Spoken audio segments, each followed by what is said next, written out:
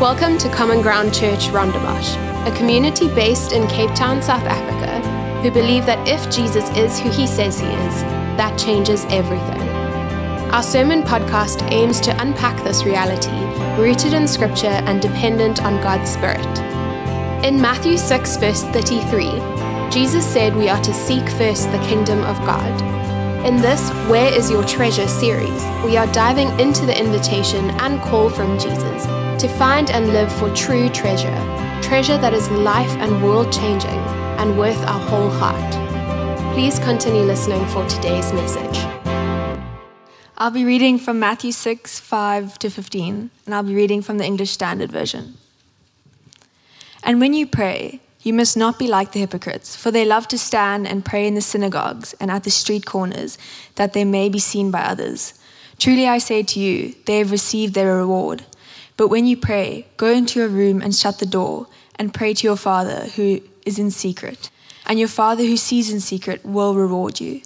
And when you pray, do not heap up empty phrases as the Gentiles do, for they think that they will be heard for their many words. Do not be like them, for your Father knows what you need before you ask him. Pray then like this: Our Father in heaven, hallowed be your name.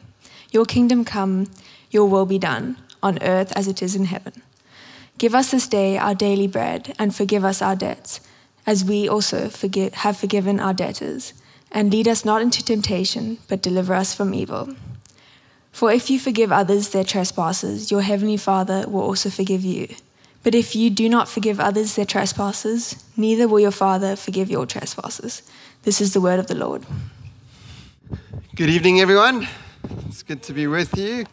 My name's Ian, for those of you who don't know me, and I'm really excited to continue our Where is Your Treasure series. Actually, not continue it, land it, finish it. This is week 4 of Where is Your Treasure, and this is our last message in this series. And it's been such an encouraging series and challenging series as we've looked at that question, where is your treasure? And looked at the words of Jesus to answer that question. And in week 1, Josh unpacked the reality that Jesus likened the kingdom to a field that has a treasure hidden in it. And when you find that treasure, it's worth selling everything to buy that field because of the value of the kingdom of God. That the kingdom of God is of great value. And then in week 2, we got to look at Jesus showing the reality that there are 2 places that we can store our treasure. We can store our treasure here on earth, or we can store our treasure in heaven, and we can enjoy the great reward of this earth, money and everything it opens up, or we can enjoy the great rewards of heaven, Jesus, God himself, and everything that he opens up to us.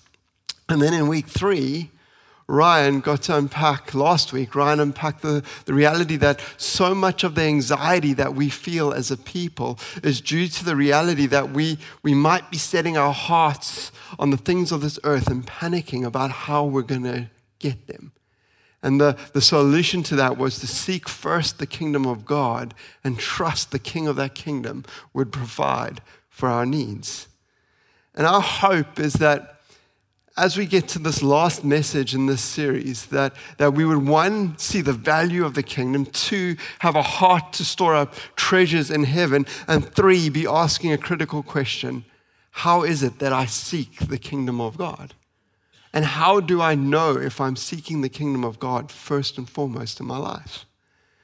And so the text that we've just read actually comes at the beginning of the text that we've just spent the last 2 weeks in. It's actually before Jesus gets to seek first the kingdom and talking about the value of the kingdom and where we can store treasure, he actually starts with this teaching on prayer and how to pray. And I think the reason for that is that prayer is the foundation or the starting point of seeking the kingdom of God. And if you want to know if your heart is set on the kingdom, then a really good question to ask is my heart set on prayer? Because Jesus starts his teaching around the kingdom, setting our hearts on prayer. And it's really important that we hear what it is that Jesus has to say to us tonight, because how we pray and what we pray for is quite a clear indication of where our treasure is. And Jesus is going to teach us by giving us 2 ways in which we shouldn't pray and then a kind of blueprint about how we should pray and what our prayer lives should prioritize and what the content of our prayer life should be. And in doing that, as he gives us these two warnings and this blueprint of what prayer should be like, what he's saying is that those who are seeking the kingdom first, or as I'm going to say tonight, kingdom people who've orientated their lives around the kingdom of God, kingdom people, are those kind of people who are a praying people. Kingdom people pray for God's kingdom. Kingdom people pray to their Father. And kingdom people pray trusting their Father. That's where we're going this evening. I'm going to pray, and then we're going to get started.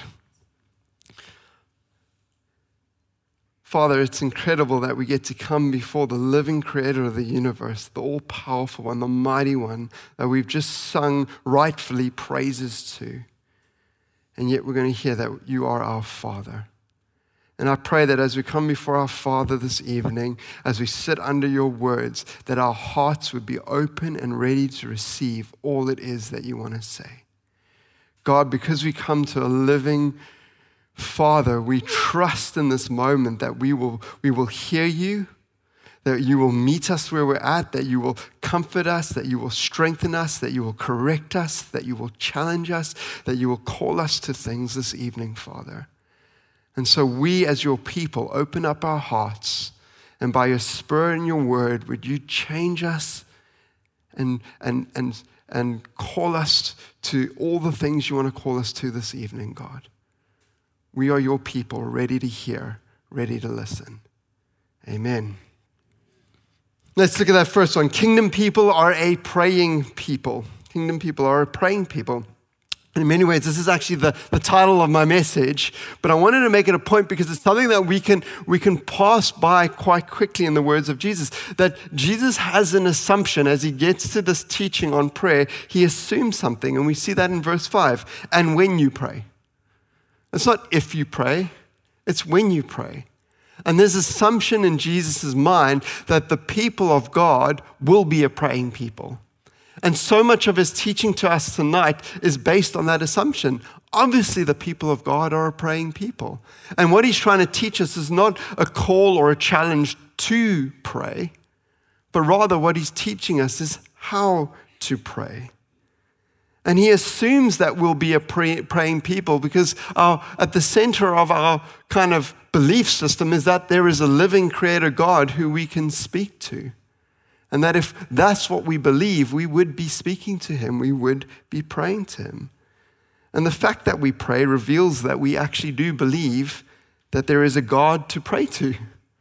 And so Jesus has this assumption that kingdom people will be praying people. And then he focuses all his teaching on how we pray.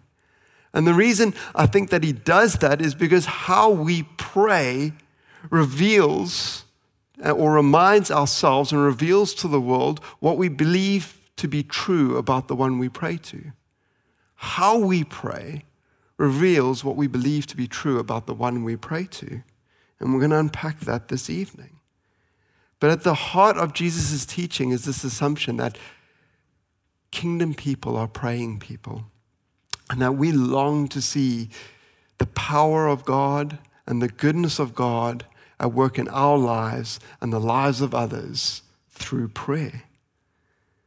Which is why Jesus moves on and goes, kingdom people pray for God's kingdom. So kingdom people are praying people, but kingdom people are also a people who pray for God's kingdom. Verse 5. You must not be like the hypocrites, for they love to stand and pray in the synagogues and at the street corners, that they may be seen by others. Truly, I say to you, they have received their reward. And the first thing that Jesus challenges is this idea of hypocritical praying. And the primary problem here is not that people are standing in street corners and praying. In fact, the heart of these people or this practice at the time was actually to bring God and their faith out of the temple, out of the synagogues, and into real life and into the world. And actually, as Christ followers, that's a really good thing for us to desire to do, is to bring our faith and our trust in a living God out of this place and into the real world, into our families, into our workplaces, into all the places that we go. We should bring our faith, and our faith should be a fundamental part of who we are in every space that we find ourselves here. And Jesus himself doesn't condemn public prayer, praying many times publicly himself. And many of the authors of the scriptures prayed publicly. And as leaders of this community, we would love to see all our public prayer meetings full. We would love to see our public, because kingdom people are praying people. And so we'd hope that as a community of kingdom people, we would fill our prayer meetings because kingdom people are praying people. And that our Tuesday morning prayer meeting would be full of people. You know that before every meeting, first meeting in the morning and our evening meeting, there's a group of people in that room praying, God, would you move tonight? Would your kingdom come? Would you speak? Would you soften our hearts? Would you meet people where they are? And we're praying to our living God, going, God, what is it you want to say? How do you want to shape the meeting? What is it that you want to do? And I would invite you into all those spaces. It would be fantastic for us to be there together praying for these things. And so Jesus' primary issue here is not that people are standing on street corners and praying out publicly, but he's very clear on what the issue is and where the hypocrisy lies when he says, as he looks into their hearts, as he looks into their motive, as he looks into their agenda, he says their agenda and their motive is to be seen by others, to be seen by others. And the tragedy of a religious community is that religious activity can become a kind of social currency, where the activities of religion, like prayer and fasting, can be something that we do to achieve or gain status or approval or the affirmation of other people. And that's what Jesus is speaking to. That's the hypocrisy that he's speaking about. Their agendas and motives have nothing to do with the purposes in the kingdom of God and everything to do with their pride and therefore the kingdom of self. It's that moment of us when we pray and we're going, God, you're so good, you're so mighty, you're glorious, you're fantastic, we love you. Is anyone hearing my theology here? Is anyone being moved by my faith? Am I gaining traction here? What are people thinking about my prayers? And Jesus says there's a great hypocrisy in that kind of praying. In fact, he would go so far as to say with the words hypocrisy that there's something profoundly wrong with using the tools of the kingdom to build communion with the Father and to seek his ways and desires, to use these things to build the kingdom of self.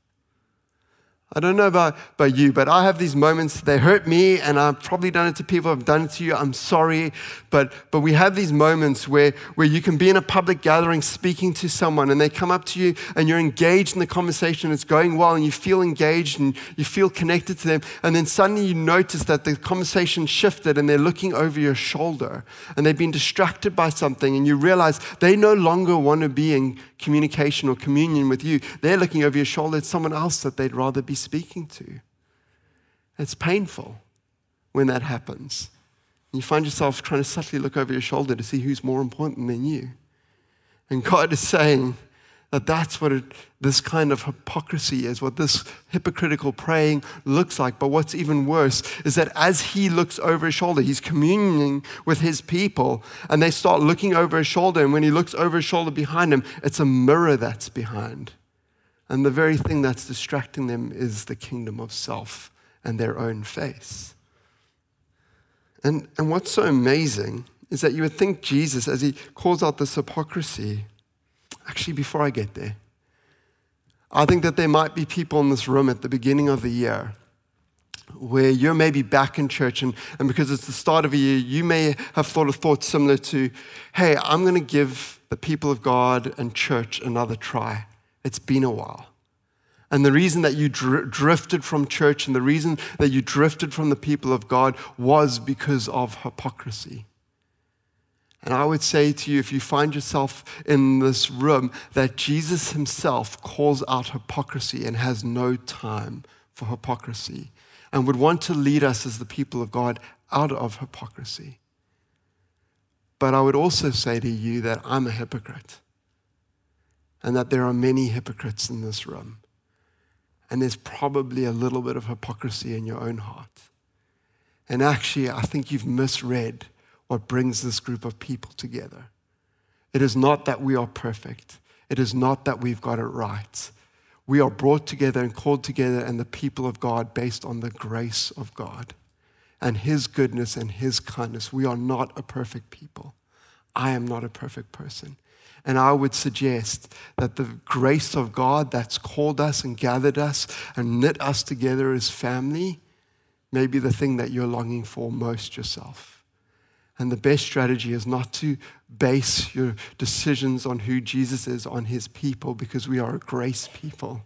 We don't deserve to be in relationship with Him, but rather to base your opinions on Jesus, on His word and who He says He is. And what's so amazing is that Jesus goes on and He says to these people, truly I say to you, they have received their reward. They've received their reward. And you think that as Jesus calls out hypocrisy, He would go and say, you deserve nothing, you get nothing. But Jesus actually goes, well, if that's the reward you want, you can have that reward. And these people walk away with human affirmation, good status before people. And we're probably in these moments where we're seeking the approval of men, very happy when we get the approval of people. And Jesus is saying, well, that's your reward and you can have it. And some of us might go, well, that sounds good. I can be religious. I can get the status I want. I can get the affirmation I want. It builds me up. That's great. But it's probably an indication, or it is an indication of where your treasure is and what treasure you're seeking. And the fact that Jesus says you can have that treasure, you can have that reward, is quite a chilling thing, I think. Because it's actually that moment where, I don't know if you've seen this with kids, I've seen it often in my house, is that they'll see a toy that they think is amazing. They can be like a pack of them, and they see the toy and they're like, that's amazing. And they run over and they start fighting over the toy, and the toy has value because they're fighting over it. And then one of them sees a better toy and runs off, and the kid left holding the toy goes, what just happened? This has no more value. And they see, oh my word, I could have had that. And I'm left with this. And Jesus is saying to us, it's okay, you can have it. But there's something so much better over there. There's something so much better over there. Don't settle for a lesser reward.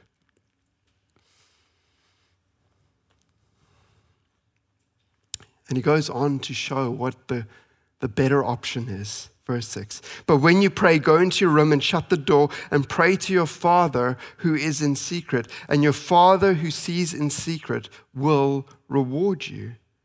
And the far greater reward that we can seek is the very face and presence of the Father. The Creator of the universe offers us His presence and invites us to call Him Father and to find His reward.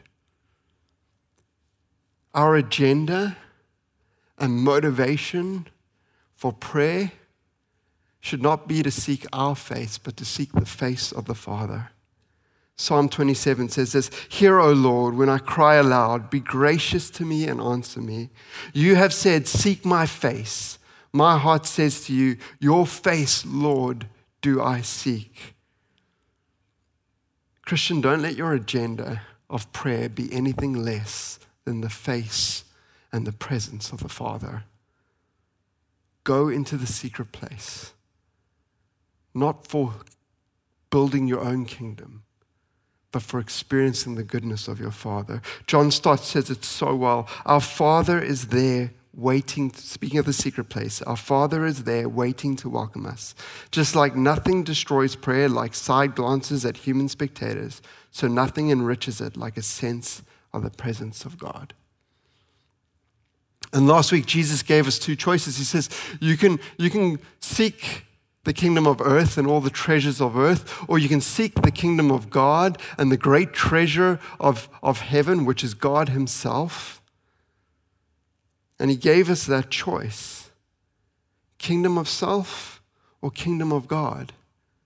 And this evening, he's giving us the same kind of choice. He's saying, which reward will you seek? Which kingdom will you seek? Which face will you seek? Your face or my face? Which audience will you seek?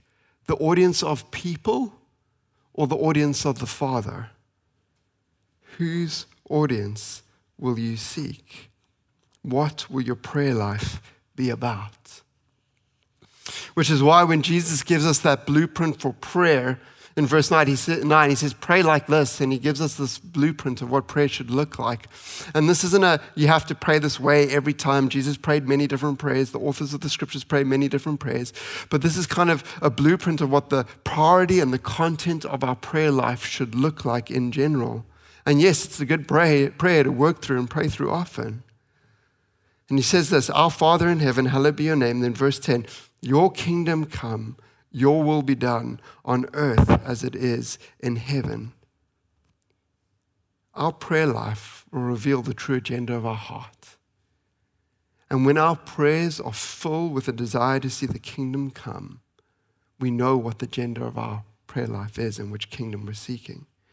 Do you burn with a deep passion for the glory of God or the glory of self? And our prayer lives tell us. They reveal something to us.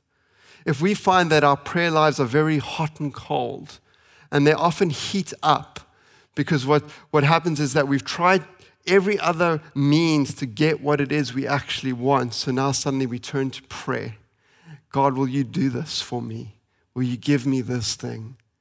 And then it grows cold when we feel satisfied and comfortable and happy in the place we are and the things we have. It probably reveals that our prayer life is about the kingdom of self and not the kingdom of God. Because you see, as kingdom people, we realize that the kingdom of God has broken into this world, but that it is not fully established. And so every single morning that we wake up, we get to wake up with a burning prayer on our hearts. Your kingdom come, your will be done. God, would your kingdom come? Would your will in my life and the lives of the people around me be done? Would we see your kingdom break into areas of this world where darkness exists? And would you use me to do that? God, your kingdom come. And we can burn every single morning with a prayer that passionately seeks to see Jesus glorified, his name made known, and his will and ways and purposes established in this earth, knowing that one day he will come back and do it fully and completely. There is always a prayer, a burning prayer on kingdom people seeking the kingdom of God. Our prayer lives can always be on. They don't need to be hot and cold. So kingdom people pray for the kingdom. Kingdom people pray to their Father. Kingdom people pray to their Father. Verse 7, let's go back up to verse 7. And when you pray, do not heap up empty phrases as the Gentiles do, for they think that they will be heard for their many words. And this is where we see the reality that how we pray reveals what we believe about the person that we're praying to. And again, the issue here is not that these people pray with repetition or petition, because we see that Jesus prayed 3 times in the garden. We see that the story of the persistent woman seeking justice, and so much of the biblical teaching on prayer is one of persist in prayer, continue in prayer, do not give up praying. And so many prayers in my life have only been answered after many years of praying them. That's not the issue here.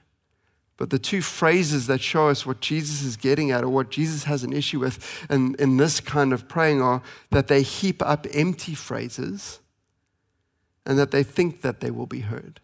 They think that they will be heard. Let's look at that first one. That they heap up empty phrases. And Jesus is speaking into culture and a pagan culture around the people of God that would pray with these kind of incantations, or this meditation that was repetitive and consistent and continuous, with this desire to empty one's mind and heart and to just pray these statements, these empty phrases.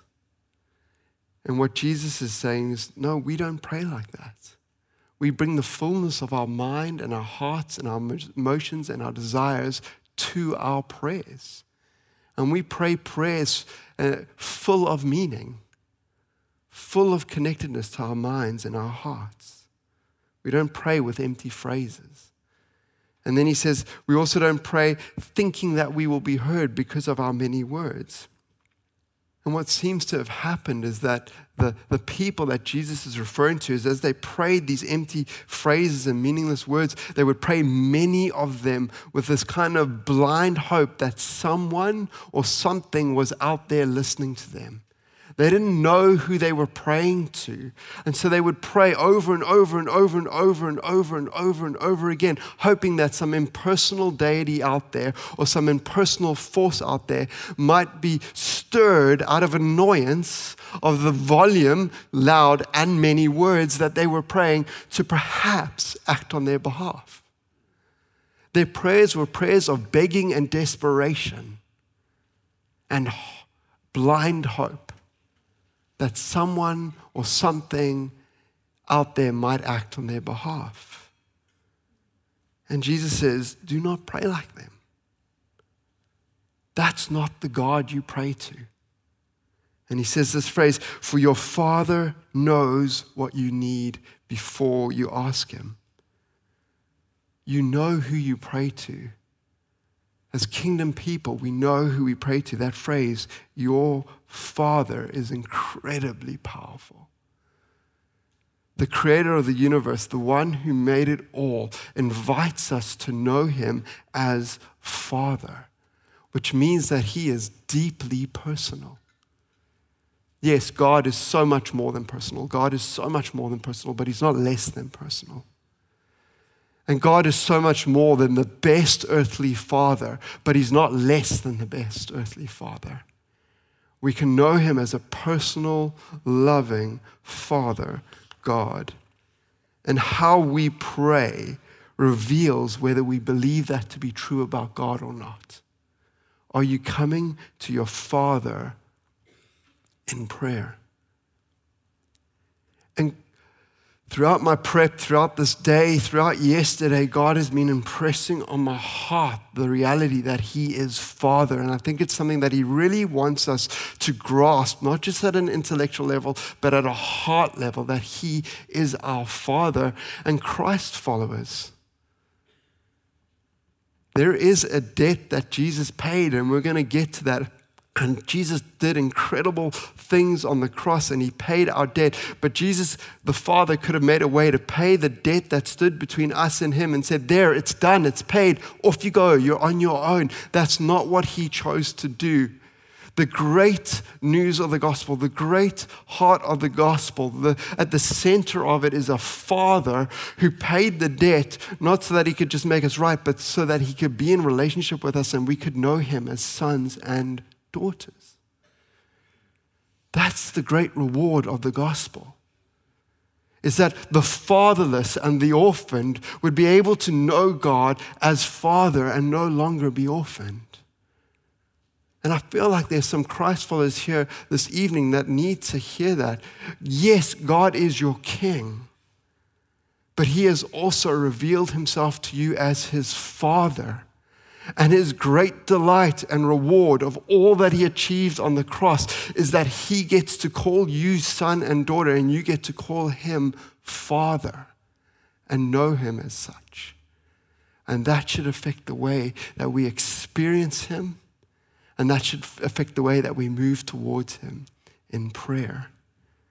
And if you're here looking into the claims of Jesus, there's so much that you can hear about Jesus. There's so much that you can understand about Jesus. But the one thing I want you to hear tonight, that tonight there is an invitation from Jesus to step into relationship with the Father and to know him as your Father.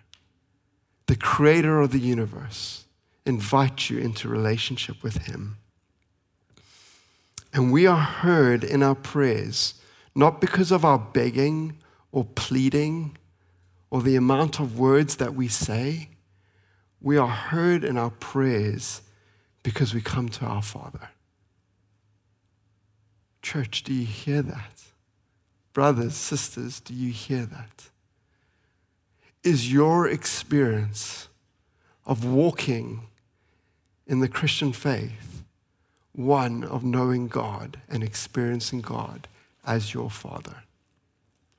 Laura and I are really struggling with Layla and Nathan at the moment. They seem to think that if they need our attention, they need to start at 100 decibels volume. And they just start screaming and screaming and screaming. Literally on the way this morning in the car, it was insane because the more Layla screamed, the more Nathan screamed. They both wanted our attention. They thought the louder that they screamed, the more that they said, they would get our attention to the point where they can't even hear our words to them. I was taking a nap this afternoon and I just heard Layla going, "Mom!" from my bedroom on the other side of the house. It is driving us nuts. We're trying to say, you just need to tap us and then be patient. And if Laura and I are trying to have a conversation, they just get louder. They don't wait. I'm hoping it's a developmental thing that passes. I don't know what to do with it. But one of the things I say to Layla is I go, "Layla, I'm your dad. I'm your dad." And the meaning of that goes over her head. But what I'm trying to say in that moment when I go, "Layla, I'm your dad," what I'm trying to say to her is, you don't need to speak to me like this. I am not one of your distracted teachers that have a whole bunch of kids around them that you need to scramble for my attention. I'm not one of your peers who are limited like you are. I'm not your younger brother. I'm not your younger brother who annoys you and drives you nuts and who you have to look after and care for. I'm not those people. I'm your father. I'm your dad. You're my daughter. And everything in me is orientated towards wanting to help you and hear you. And nothing in me, in my heart, wants anything more than your good. I just desire your good. And as your father, I am well equipped to meet your 4-year-old needs. Well equipped. And we come to our good, infinitely good Father when we pray. And I've had this burden on my heart from yesterday through this morning, and it's carried through into this evening. And it's an interesting one for the evening meeting. It fitted well this morning. And the burden in my heart is for fathers. And there might not be many in the room this evening, but I want to still speak to the fathers that are in this room. And this is a sidestep away from the notes, but I have felt God impress on my heart. And this is not to belittle any other role that any other person holds or can hold. But I felt God place a burden on my heart to lift up the role of fathers. And to say to fathers that it is an incredible privilege to be a father and to model to the people that you're called to be a father to something of the love of God and father heart of God. It is an incredible privilege that God has placed on you. And I don't know what title as a father that you are longing for after your name or on your door at the office, but I would argue that probably the most important title and the one that God the Father cares the most about is the title Father that He placed on your life. And how do I get there?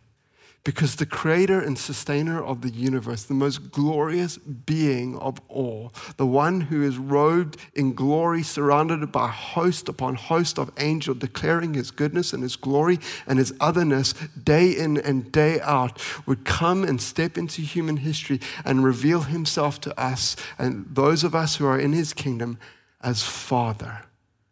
And that's the title He chooses. I don't know why I cry every time I get to this line. I'm tired, but this world needs fathers so badly. It is a privilege that you have as a father. And maybe this is for this room this evening and every single young man in this room. I don't know what title, ambition you have for your life. But one of the greatest privileges you could step into above every other privilege on offer to you would be for God to one day allow you the privilege of being a father. And this is not a call to fathers in the room to pull himself up by their bootstraps and be better dads because the world needs better dads. That's not at all what I'm calling you to. What I'm saying is, as fathers, you have a responsibility to get into the secret place before your Father and say, Father, whatever deficit there is in my heart, whatever is missing here, whatever need I have for affection and love of a father, I find it here. And would you fill me, Father?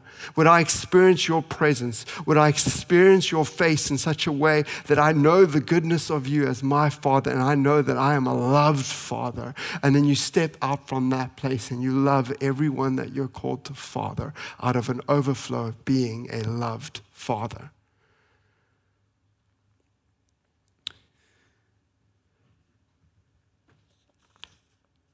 And that's why it's incredible that as Jesus gives us this blueprint for prayer, the very first words he says as you pray is, Our Father in heaven.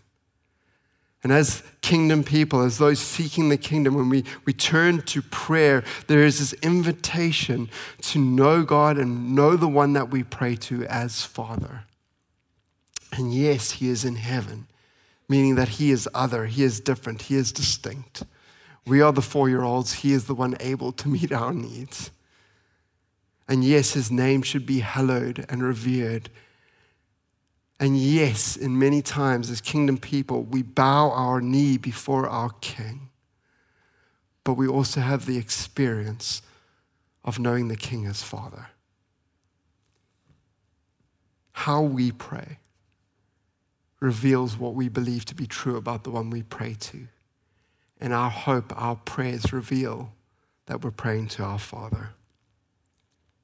Kingdom people pray trusting their Father. Verse 8, do not be like them, for your Father knows what you need before you ask him. We looked at that first phrase, your Father. Now we're just going to look at that second phrase. And for your Father knows what you need before you ask him. I love that phrase so much. That I go to a Father who knows what I need. You know why I love that phrase? Because I have an amazing ability to get very confused inside here. To spin myself around and go, God, I think I need this, and I go and get it, and it doesn't help, and I can feel things here that I can't make sense of. And so often I run after things that I need, and they're not the solution to what's going on here. And it is incredible to know that we can go to a Father, no matter how much is going on here, how much confusion there is in here, we can go to a Father who already knows our needs. Which is why there is a prayer that I pray often. I pray this prayer often. I'll get into the secret place with God, wherever that might be, and I go, God, I have no idea what I need right now. I have no idea what I need. Sometimes I even pray, God, I don't even know how I'm going to be able to hear you in this space. So my prayer, God, is simply this, that in the coming moments, hours, days, weeks, that you would speak to me in a way that I can hear, and that you would bring me what I need. It shows us that prayer is not a needy God saying, pray to me. I need your words. Prayer is a gift that the Father gives us so that we can come to him and receive what we need. Ultimately, his face, his presence, and then everything else. And then he goes on to speak about 3 things that we may need, that we should pray for on a regular basis. Verse 11, give us this day our daily bread and forgive us our debts as we also have forgiven our debtors. And lead us not into temptation, but deliver us from evil. The first thing is give us our daily bread. And this is an amazing phrase because what it shows is that Jesus isn't like this disconnected, ethereal God who's going, no, the material doesn't matter, just seek the kingdom. No, he goes, no, I made a material world and I made material people.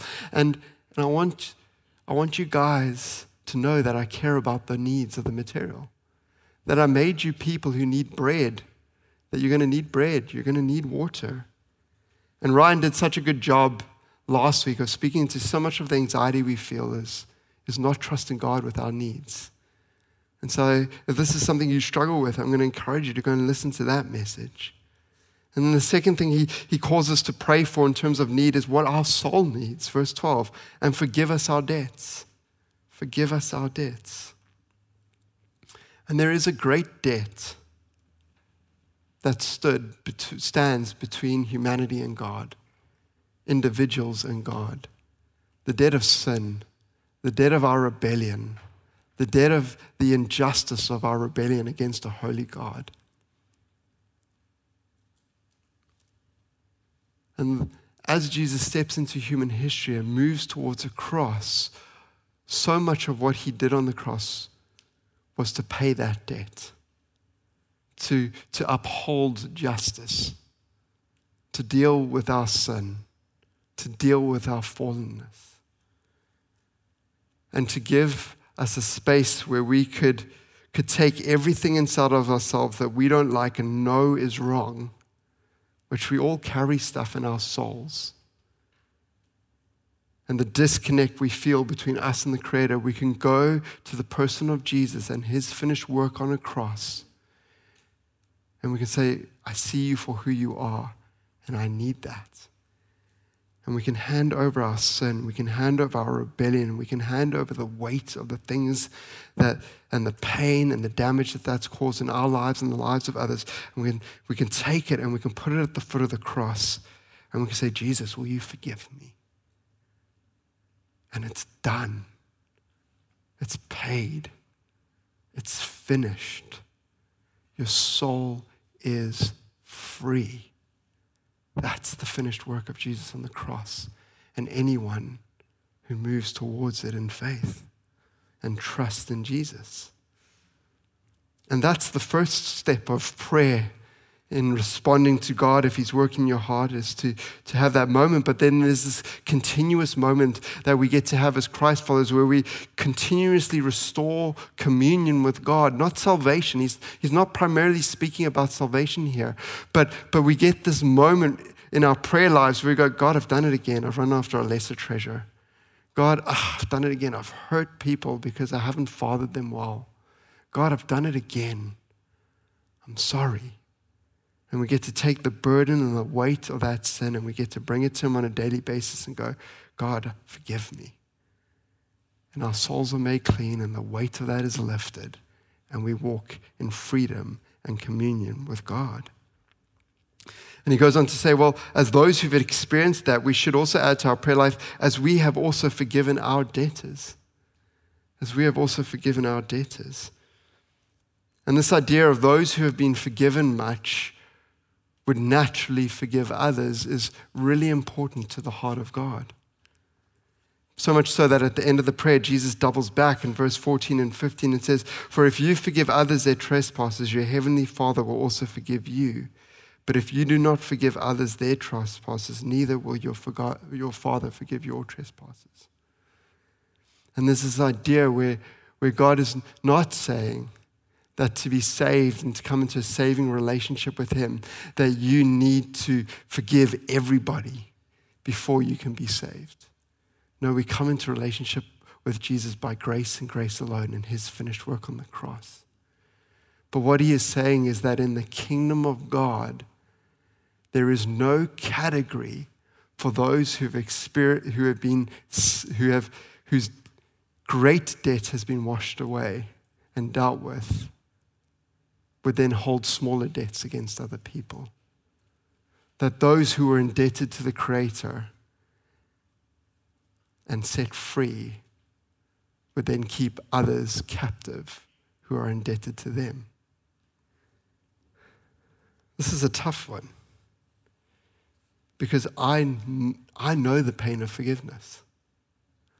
I know, and anyone who's had to forgive great wrongs, it is painful. Because what forgiveness is an absorbing of the debt and the pain that others have caused you rather than exacting it on them or causing them to experience the pain and the debt. You absorb it. And that's what Christ did on the cross. He absorbed the great debt and pain that we deserved so that we wouldn't have to.